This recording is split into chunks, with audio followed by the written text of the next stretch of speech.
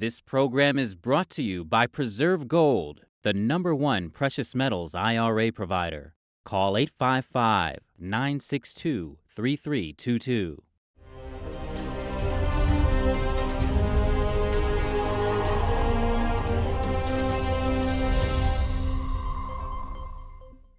A Chinese solar panel maker raided by Homeland Security. Officers exercised search warrants in the Golden and Sunshine States this week, but DHS is staying tight-lipped on the details. That's alongside rising concerns over forced labor in Asia, where most U.S. solar panel gear comes from. Welcome to China in Focus. I'm Tiffany Meyer. Homeland Security officers descending on a factory and office this week. The facilities are owned by one of the world's largest solar panel makers, China's Jinko Solar Holding Company. A DHS spokesperson explained that search warrants were executed in Florida and California on Tuesday. He noted they're part of an ongoing federal investigation, but didn't give details.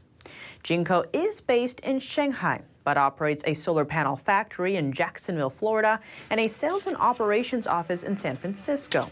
The company is one of few global solar manufacturers that have set up domestic production in recent years. Most U.S. solar panels are imported from Asia. In the last year, Jinko and other large Chinese solar panel makers have had shipments of equipment detained by U.S. customs officials.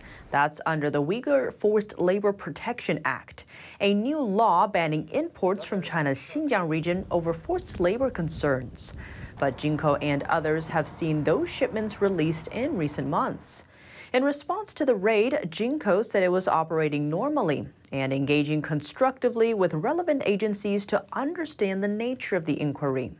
The Chinese Communist Party has targeted 3 American companies in the last 3 months, citing security concerns. Their offices in China have been raided and some staffers were detained. Canadian intelligence sources are speaking out about Chinese infiltration, some of them in their boldest language yet. A former Canadian intelligence official on Thursday stated that for decades, every Canadian government has been compromised by the Chinese Communist Party in one way or another. Michelle Juno Katsaya spoke before the House of Commons Standing Committee on Procedure and House Affairs. Here's his comment. I want to be very clear. We can prove that every federal government, from Mr. Mulroney to Mr. Trudeau, have been compromised by agents of the Communist China. Every government were informed at one point or another. Mr. Mulroney served as Canadian Prime Minister in the 1980s, meaning the timeline described by the official covers the last 4 decades. But how did it reach this point? Juno Katsuya, former senior official with the Canadian Security Intelligence Service, had this to say. Not only the sitting government had been compromised, but all federal political parties have been compromised at one point or another. Every government chose to ignore CISA's warning either by negligence, self-interest, or partisanship. Juno Katsuya pointed out that Beijing's efforts are only one part of the problem. It is also caused by our own candidates, elected official, political staff that are either naive or calculate intentionally to gain power with the assistance of the Chinese government. Juno Katsuya further stated that around 2/3 of China's diplomats in Canada are spies and part of the CCP's intelligence gathering network. He made a recommendation that lawmakers should confirm they are not under anyone's influence and should be subject to restrictions on their actions on behalf of foreign states, even after leaving politics. With all that going on, tensions are high between Canada and the Chinese regime. Canada expelled a Chinese diplomat earlier this week over accusations that he threatened a Canadian lawmaker and his family. And Canadians are reacting to the news. Here's the story. The Canadian government on Monday expelled Chinese diplomat Zhao Wei, who had been based in Toronto. Zhao was accused of targeting Canadian lawmaker Michael Chong and intimidating his family members in Hong Kong in 2021. Former Canadian Member of Parliament Kenny Chiu tells NTD his reactions. I think the reaction from Canada, it's not only measured, but some would argue that it's a bit late. However, having a response is better than not having any response, I suppose. The Chinese diplomat targeted Chang because he was outspoken about the Chinese regime's human rights abuses. Gloria Fung, president of Canada-Hong Kong Link, says Canada should have taken action 2 years ago. If Michael Chang, as the opposition party's shadow foreign minister, could have been threatened and intimidated, we could imagine how much worse it will be for ordinary Canadians to be targeted. This is an extremely serious case of transnational repression. Jonathan Fan, president of the Canadian Asian Community think tank, points out the role that Hong Kong's national security law played in this incident. Member of Parliament Michael Chong has a Hong Kong background, so that means the Hong Kong national security law was used as a tool to persecute foreign relatives. Chinese-Canadian author and human rights activist Sheng Shun says Canada's decision to expel Zhao reflects the public opinion of Canadians. She calls it a win for Canada's democratic values. By now, Canada and most democracies around the world have learned their lessons and have come to a clear understanding of the nature of the Chinese Communist Party. The Chinese regime responded to the expulsion of Zhao by expelling Canadian diplomat Jennifer Lynn Lalonde, who was based in Shanghai, a day later. A parade through the heart of New York City, over 5,000 taking to the streets of Manhattan Friday to celebrate the World Falun Dafa Day. They are adherents of Falun Gong, a peaceful meditation practice based on the principles of truthfulness, compassion, and tolerance. The group has been the target of a brutal persecution campaign for over 2 decades in China, but many of them found new freedom in the United States. NTD's Arlene Richards was on the ground to see what's happening. It's been 31 years since the practice of Falun Dafa was first introduced to the public. Practitioners in Manhattan celebrate with a marching band, floats, and a parade through the city. And what a grand parade it was. The celebration kicked off with the beat of the drums from the Tianguo marching band and a heartwarming tune that sings Falun Dafa is good. Falun Dafa, also known as Falun Gong, was first introduced to the public on May 13, 1992, in China, but soon spread around the world. It consists of gentle meditation exercises and a book that teaches how to be a good person. I got a friend that I knew since I was 9 years old, something like that. And when he starts practicing, I could notice a very big difference. He started looking more healthy. He starts getting, his skin looks better, everything looks better. And I got very impressed by it. Practitioner Federico Vidovic said he also changed for the better after joining his friend to learn the practice. I used to be a very anxious person, have some symptoms of depression and stuff like that. I used to smoke and drink, and right now I don't do any of this stuff, and I don't have any problems of healthy. I feel healthier than ever. In addition to receiving health benefits, practitioners elevate their moral character by striving to live by the principles of truthfulness, compassion, and tolerance. I would find myself occasionally getting into argument with my mother. And after learning from Dafa, I realized that I should gauge myself on the principles of Dafa, which is to be forbearant and, of course, to be compassionate toward her. After the arguments, I would reflect on myself and be regretful about what I did. And gradually, I learned to refrain from talking back. Chen Yan Li said he learned to not get stressed out about life matters and to just go with nature. People walking on the streets and on their lunch breaks stopped to watch the parade and take pictures. Patricia Dinez says she was a little emotional. Well, I lost my son 5.5 years ago, and a lot of people just don't have that kind of compassion, and this is helping relieve some of that tension. It's beautiful. They have signs up about compassion and tolerance, and I'm a strong believer of compassion and tolerance, so I'm enjoying it. The parade also raises awareness about the persecution of the practice in China.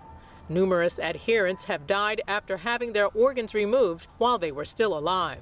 I think it's wonderful that people are able to express their thoughts and they're able to protest live organ retrieval from innocent people, and I think that's horrible. So it's interesting getting to know what's happening with persecuted Falun Dafa back in China. So hopefully we'll find out more about it, and they're doing a wonderful job spreading awareness in a way that is interesting and getting people motivated to actually find out about it. The parade route starts at the Dag Hammarskjöld Plaza, passing through Times Square and ending at the Chinese consulate. Arlene Richards, NTD News.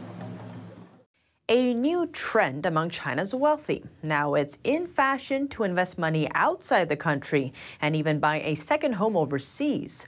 Following 3 years under the world's toughest COVID-19 curbs, Daniel Bien is among a flood of Chinese residents hunting for property in Thailand.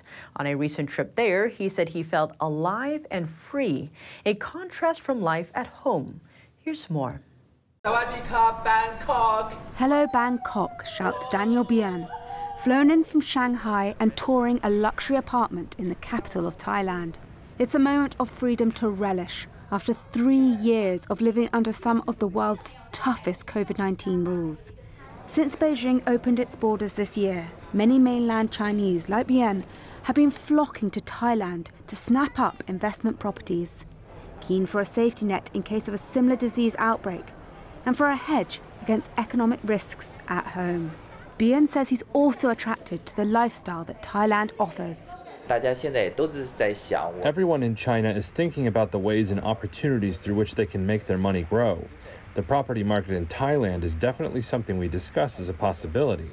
And if we have in-depth discussions about whether we really want to buy one property in Thailand, we definitely feel like there are plus factors, like we will be able to holiday, there's more freedom and convenience in Thailand. The freedom to enter or leave the country, to travel back and forth, as well as the freedom of society and life. Freedom is very important. Thailand expects at least 5 million Chinese visitors this year, with some set on snapping up property. The country's good international schools and quality medical facilities make it an attractive place for a second home. The share of Chinese students at Singapore International School Bangkok rose to about 12% this year, up from 6% before the pandemic. Thai rules do, however, limit foreign ownership to just under half of the units in any apartment block development, but that hasn't put off prospective buyers from pouring in. Real estate agent Owen Zhu escorted Bien and his 70-year-old mother around 3 different apartments in the city. He says most of his clients are looking for properties typically costing more than 2 million yuan, or about $300,000. Zhu says that would only get you a simple home in a first-tier Chinese city like Beijing. Before the pandemic, most Chinese buyers bought middle or low-level homes for investment because they can earn more by getting a cheaper property. But it has changed a lot after the pandemic. Most of the Chinese choose to buy luxury apartments to live in. It's not just Bangkok that's luring in buyers. Chiang Mai in the mountainous north is popular, as well as the region of Isan in the east, and the beach resort area of Pattaya. The world's 7 strongest economies are weighing whether to cut reliance on China. Germany's finance minister made the comment Friday.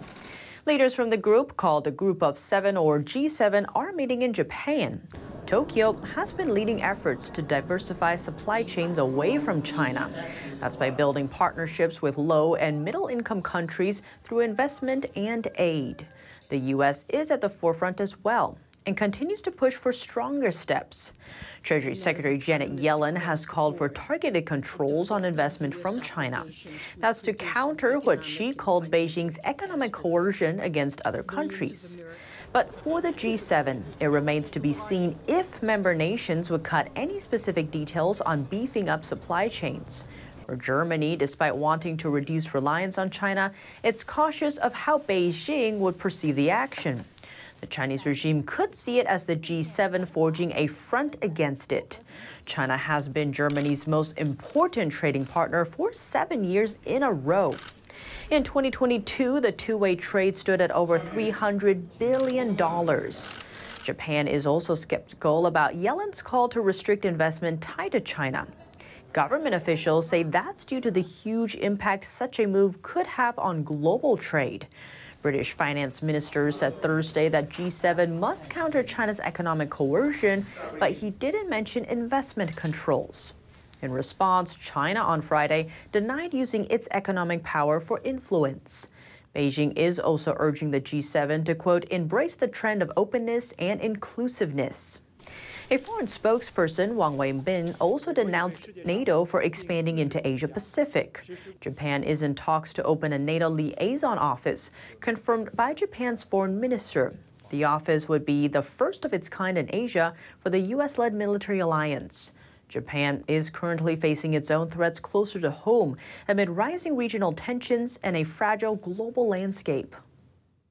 China has seen a resurgence in COVID-19 cases in recent weeks. Experts say the new rise is largely being caused by an offshoot of the Omicron variant called XBB, and this new variant is becoming dominant in China. The XBB variant has now become the dominant strain in China, accounting for around 74.4% of COVID-19 cases. The latest surge followed China's Labor Day travel boom in early May. Most patients reported fever, cough, sore throat, and muscle pain. My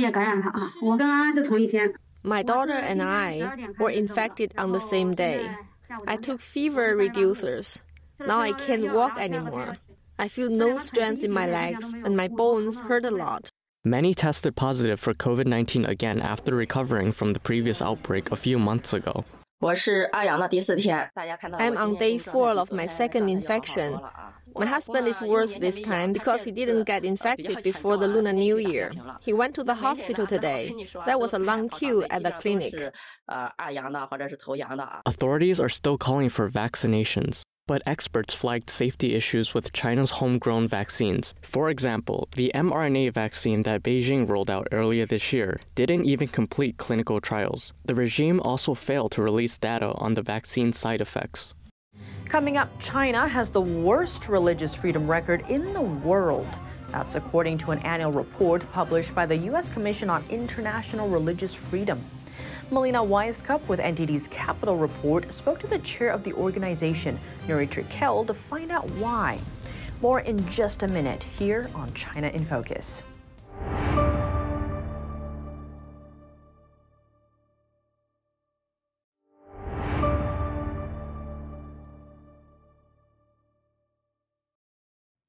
Welcome back to China in Focus. I'm Tiffany Meyer. China is the worst nation in the world when it comes to freedom of belief. That's according to an annual religious freedom report. To break down the key findings of spiritual suppression in China, Melina Weisskopf with NTD's Capital Report spoke to the chair of the U.S. Commission on International Religious Freedom, Turkel. Here's what he had to say. So, Nuri, I want to first ask your overall takeaway with the reporting you've done on China's human rights abuses specifically against people of faith. We know this regime persecutes people from all walks of faith, including Christians, Muslims, Falun Dafa practitioners. What's the latest takeaways from this year's report with regards to China? First of all, thank you very much for highlighting our report. As you may know, that we have been recommending and identifying China as a CPC country since 1999. CPC stands for Country of Particular Concern. This was a year after the law enacted that established our office and the Office of International Religious Freedom at the State Department. The reason that I'm bringing this up is because instead of making improvements in Chinese government's treatment of people of faith, people of belief, they have been ratcheting up and turning this regime into a genocidal regime. They have been ruthlessly persecuting religious groups, including the Uyghur Muslims, Tibetan Buddhists, Christians, Falun Gong practitioners. The human rights situation, religious freedom situation in China has significantly deteriorated since last year. That includes cynicization of religion, elevating the religious practices of individuals, as I just named, or the groups that I've named, into the national security level. The Chinese government publicly, openly labels people of faith into some sort of people who have mental illness or affected with thought viruses.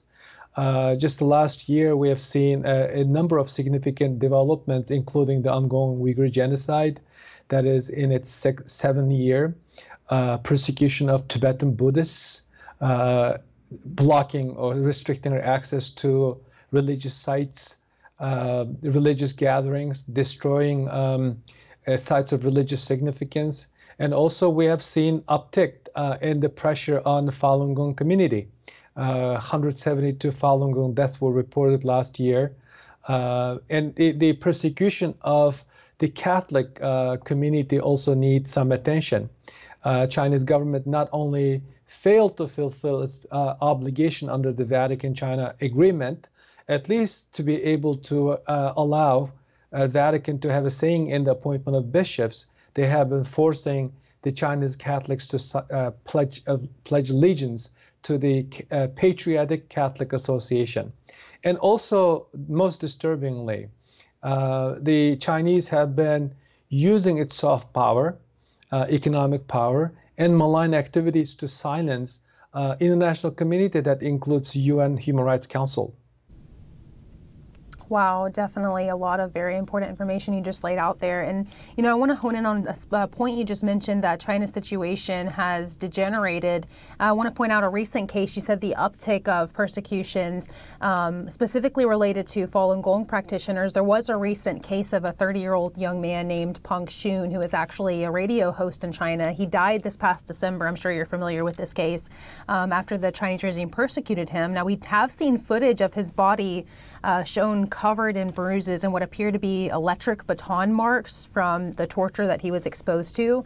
And this is not just one case. There are many like this. So I want to know from your perspective, what kind of volume of cases are you seeing similar to this type of inhumane treatment? The Falun Gong practitioners has been subject to all forms of torture, physical abuse, hospitalization under the guise of them being mentally ill. You know, this goes way back to the Jiang Zemin era. Not only that, we have credible reports that China has been engaging in organ harvesting. This is also a decades-long practices. And I'm so pleased to report that this issue is gaining momentum, gaining attention in the U.S. Congress. We have a bill introduced recently to address this specific issue.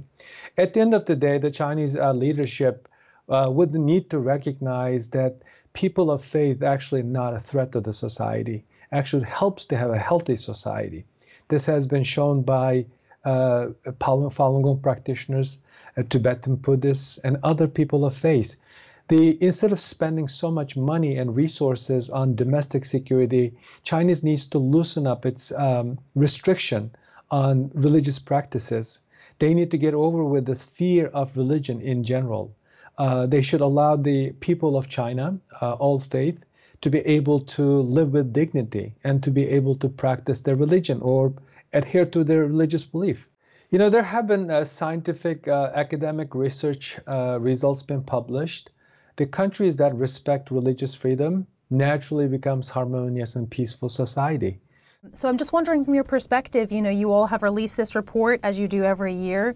So what do you think that Western countries can do specifically within your organization in America to oppose this type of religious persecution in China? We have recommended the United States government to approach or utilize whole of the government approach by elevating and integrating religious freedom as a key strategic objective in U.S. foreign policy toward China, and by raising religious freedom concerns in all bilateral dialogue or engagement, if you will. We also call on the U.S. government to impose all the sanctions tools or tools at our disposals, in our toolbox, to expand the sanctioning over to the Chinese entities and officials that have been responsible for human rights abuses. We also wanted the U.S. government to address, along with our allies and partners, the transnational repression. The Chinese government, China's Communist Party, have been engaging in malign activities in within our countries in the United States and Europe, which we're talking about a significant number of satellite police stations specifically established and function to silence the critics of the Chinese Communist Party. That has to stop. And those who have been carrying out these activities need to be held to account. Wow, thank you so much for laying that out in such a clear and concise way. I'm sure many abroad and at home are really appreciating the work that you all are doing to allow religious freedom across the globe. Thank you, Nuri. Thank you very much. That's all for today's China in Focus. I'm Tiffany Meyer. If you have any feedback on the show or have something you'd like to see us cover, send us an email at chinainfocus@ntd.com. We'd love to hear from you. Thanks for watching. See you tomorrow.